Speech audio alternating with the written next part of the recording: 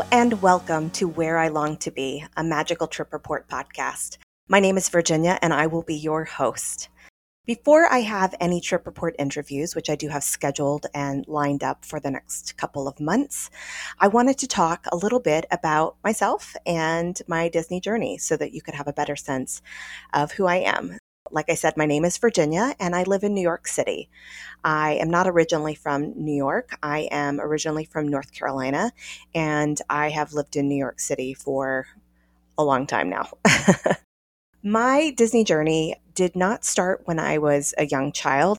I did not grow up going to the Disney parks. In fact, the first time I ever visited a Disney park was in high school. So in probably 1993 or 1994, at the risk of dating myself, my high school marching band was invited to play in a parade in the Magic Kingdom. And so our band raised money to go down to Disney World, and I joined the band on that trip. Of course, I was really excited to go on the trip. I was really looking forward to it, but I didn't really know what to expect because I had never been before. This was also a time when there really wasn't any internet. I mean, there was internet, but it wasn't widely available, and it certainly was not like it is today where you could look up anything and everything on the internet. That, coupled with the fact that it was a school trip, meant that there was really no planning involved on my part besides fundraising to make sure that I was able to join the band on the trip. On that trip, we played, like I said, in the parade in Magic Kingdom. I remember we stayed off property, so I didn't have an experience where I got to stay at a Disney resort for that first trip. It was a ton of fun. We visited the Magic Kingdom, Epcot, and what was formerly MGM Studios. Animal Kingdom at that time did not exist. It was an amazing trip. I remember splitting off into small groups. It was a big trip with a lot of people, obviously, so we didn't have a whole lot of say over what time we would get to the park. There was certainly not a rope dropping strategy. And I was lucky enough that one of the people that was in my smaller group had a lot of experience in the Disney park. So she sort of led our group around, showed us what we should be doing and when, and she led the way. So that was fantastic. I had a great time. I hoped to go back one day, but really did not think much of it after that. It was not something that I was able to afford to do. And I was in high school and then off to college and busy with other things. And it just wasn't in the forefront of my mind. The next experience I had with a Disney park was on my honeymoon. So in 2007, I got married on Thanksgiving weekend. And for our honeymoon, we decided to go to Hawaii. Because we were going out that direction anyway, we decided that we would stop in LA for a few days, both so that we could do a day at Disneyland, a day at Universal, and so that my husband could see a friend that lived there that wasn't able to be at the wedding. So we got to have dinner with him. That was, again, another fantastic trip. And we had a little bit of an unusual experience that sort of locked us into being future Disney fans. So I had a friend who had been on her honeymoon on a cruise that left out of Florida. And so they did a day or two at Walt Disney World on the way to their cruise. And when I was talking with her as I was planning my own honeymoon to Hawaii, she suggested that if I was going to be stopping at Disneyland on the way out there anyway, that I really should purchase the bride and groom ears.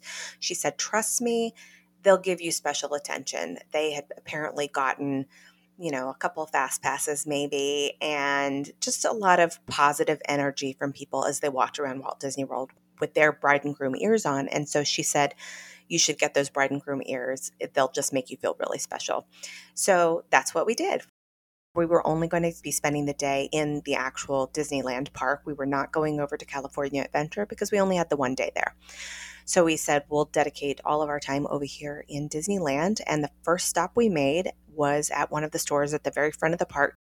So we spent our $40 or $50, whatever it was at the time, to buy the bride and groom ears. And they were cute, but we put them on.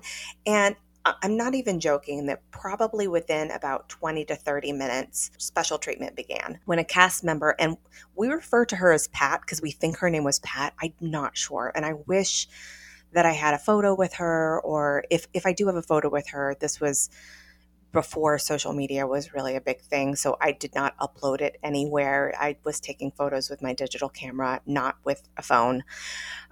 So I don't really have any confirmation that's her name, but we call her Pat. So Pat spotted us and said, "Are you newlyweds?" And we said, "Yes, we are."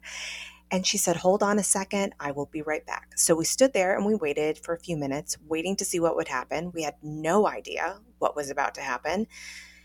This was at some point during the Year of a Million Dreams. So, for those of you who don't know, there was this big promotion called the Year of a Million Dreams. It lasted longer than an actual year, like a lot of celebrations at Disney do. For example, the 50th anniversary of Disney World just lasted for more than 18 months.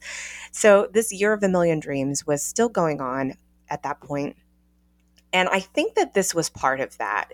She never explicitly said it, but thinking back to what time that was and what we received, it had to be. It was crazy.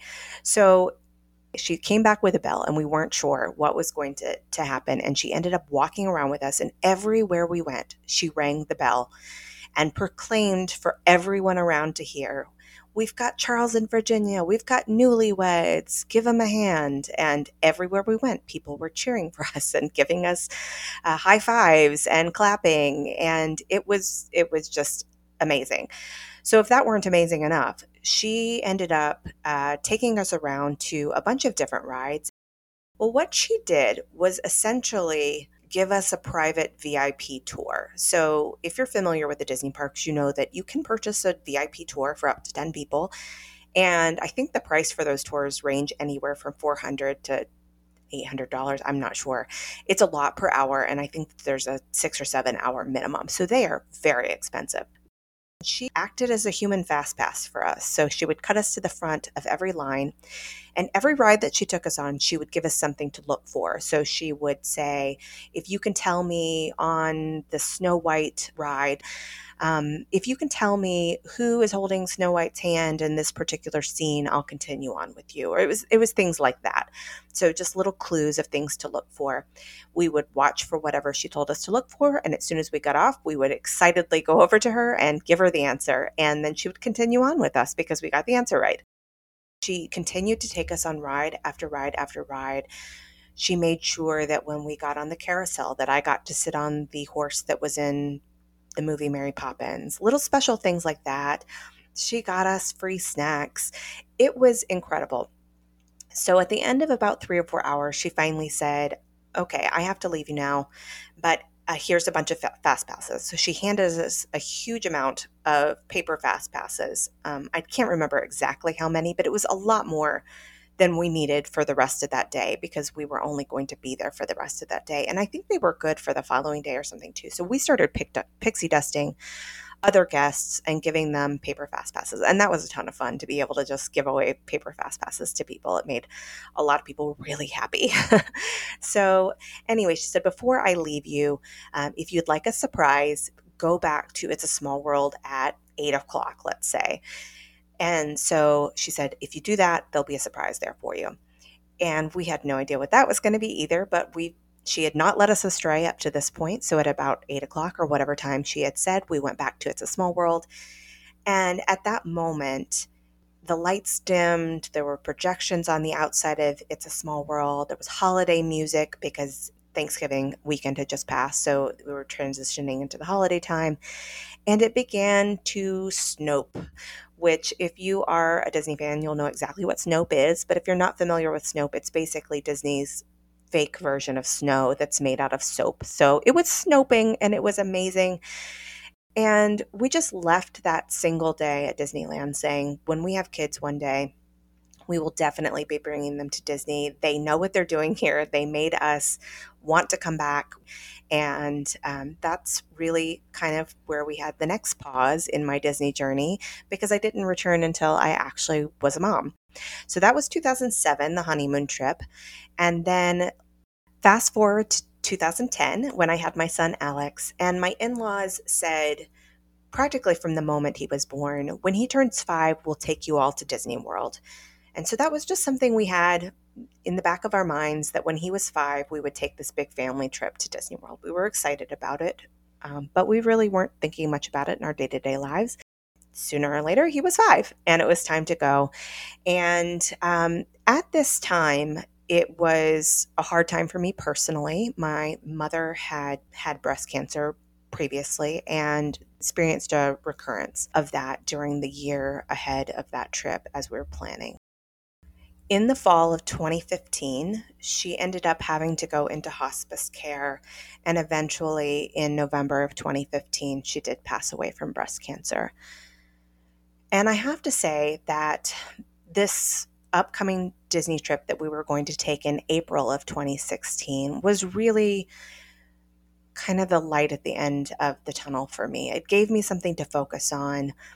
I'm sort of a type A personality anyway, so I was already excited to kind of do the planning and get into that. But I really dove into it headfirst and started doing all of the research, and it just gave me something to look forward to during that dark time. My in-laws were more than happy to let me take over for the planning. They had arranged with a travel agent for the tickets, the dining plan, our resort. We were going to be staying at the Port Orleans Riverside Resort, which is a moderate resort at Walt Disney World. But after that, they let me do all the planning. I got to decide what parks we went to on what day, what our priorities would be, and I threw myself into it headfirst, just to give myself something to think about other than my mom's passing. When it finally was April of 2016 and we made it on that trip, it was Easter week. It was spring break because I remember it was a week that my son was off of school for kindergarten, which was a really busy week, but it was honestly the best trip. It was the first time since November, really, after my mom had passed, that I was able to really feel happy again. And I spent that trip being able to immerse myself in the magic and watch my son experience everything for the first time. We had an amazing time. But what I really was impressed with was how I could go to a place like Walt Disney World and really turn off everything that was going on in the outside world, in my personal world. I was just able to focus on the magic and being happy and being with my family. And that feeling really is what did it for me. That particular trip is where I drank the Kool-Aid, so to speak. And I knew from that point on that I wanted to continue to come to Disney World. In fact, when we left that trip, I said to my husband, I would like to come back every other year, at least. So that was 2016. Around 2017, the itch started to happen, and I said, I think we need to start planning for our trip in 2018 because it will have been 2 years, so we should do that. And so I started doing all the planning for our trip for just the 3 of us as a family. And again, I loved the planning part. This time we ended up staying at Port Orleans French Quarter because I wanted to see the other side of the Port Orleans resort. And we ended up going on that trip in February of 2018. So spent that whole year planning, got everything ready, the dining plans, the fast passes. And when we went in 2018, again, it just cannot be said enough how much fun these trips are for our family and how it feels like every trip just continues to get better in some way, better and better. So it was on this trip in 2018 when we were walking through Epcot. We passed a DVC booth in Epcot in Future World, and they asked if we wanted to come see a presentation. And DVC was something that I knew about.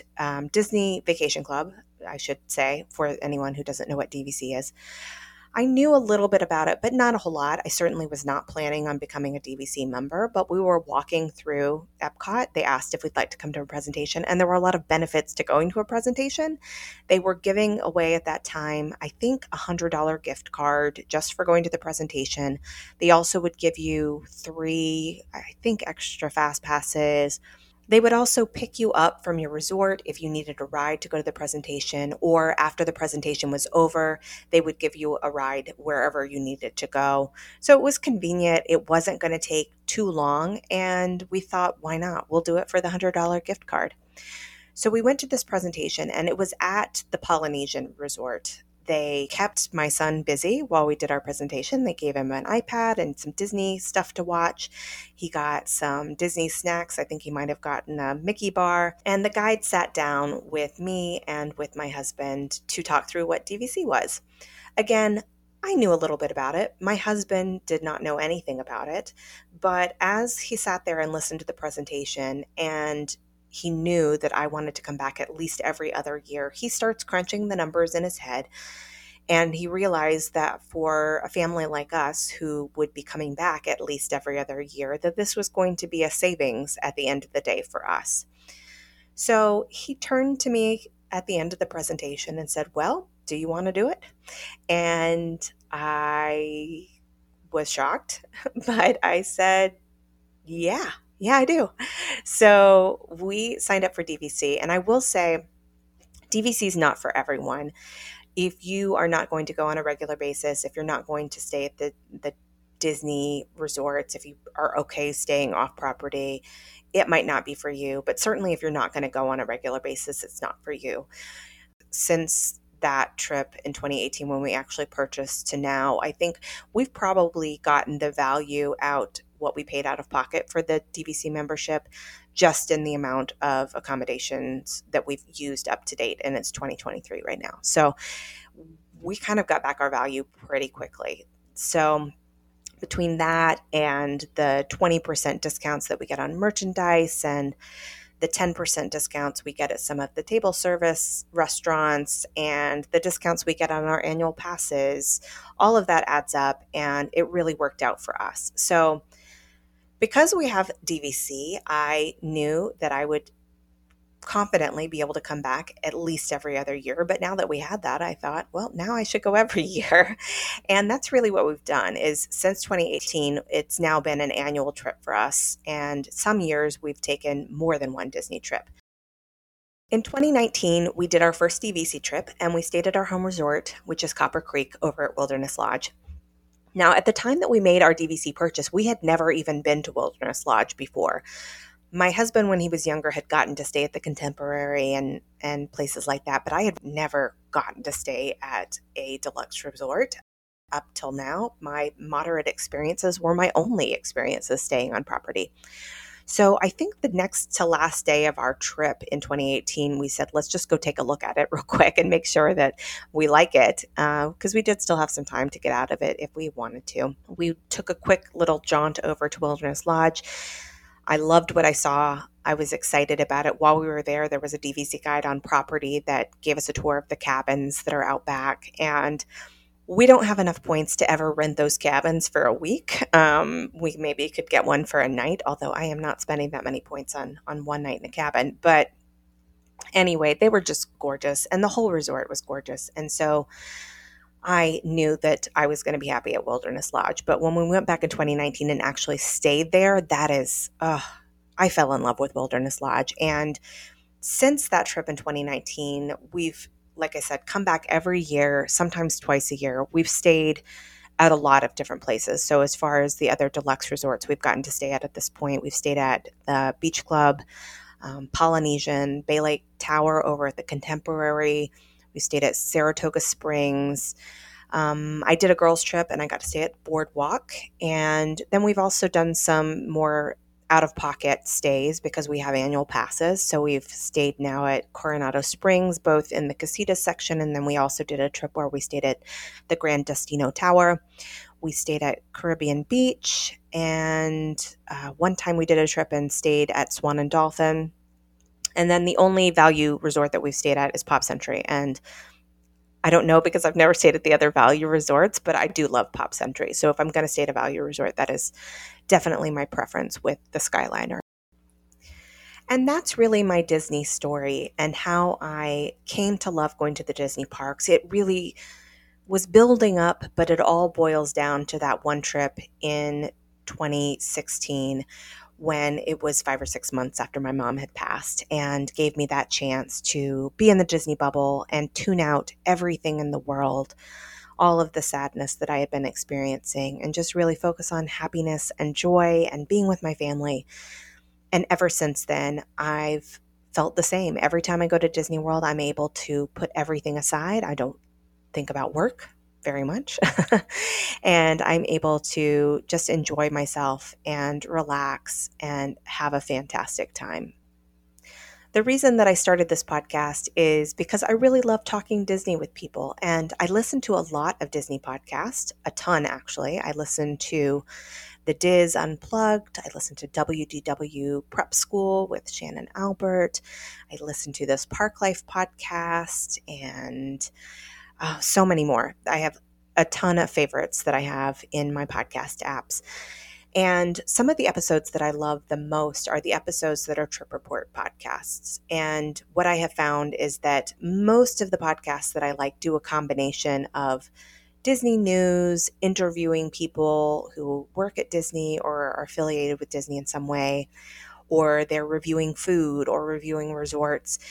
And there aren't as many trip reports as I want there to be. I mean, there's a lot out there, but I wanted something that was just sort of dedicated to trip reports. And so this felt like a fun way to try to do that for myself, to get a chance to talk to other Disney fans, to talk to people who've been a lot, or to talk to people who this is going to be their first trip and they're so excited about it. So if you have a Disney trip that is coming up and you would like to be a guest on the podcast, there will be a link down in the show notes for my form. Please fill it out.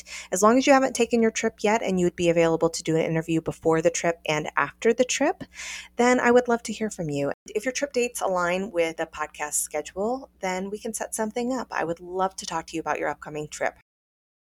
In addition to interviewing other people about their trips, if I have any trips coming up, I will certainly talk about them. I've actually already done our big family trip for the year. We always go in February, usually during President's Week. And so this year we did go back to our home resort of Copper Creek over at Wilderness Lodge and had a wonderful week. So it's another year until my big February trip. And that February of 2024 trip will be so much fun because on that trip we're planning for my sister and her kids to join us, and we'll get a 2-bedroom and it will be amazing. Until then, I do have my annual pass, so there's always a chance that I'll pop down for a weekend or so if I see a good price on a flight. The only trip between now and next February that I know for a fact I have planned is that I'm going to be doing my very first solo trip in May. So mid-May, I will be going down by myself for the very first time, a little bit of a split stay. I will definitely give you more details about the trip and talk about what happens on the trip after the fact. I will, in a sense, interview myself, I suppose, for that trip. So that is all for now. I do hope that you will join us again for another episode. Please click like, subscribe, leave a review, but most of all, continue to come back and listen and tell your friends. That's really the best thing that you can do to share this podcast with others. So until next time, thanks for listening and keep daydreaming about where you want to be.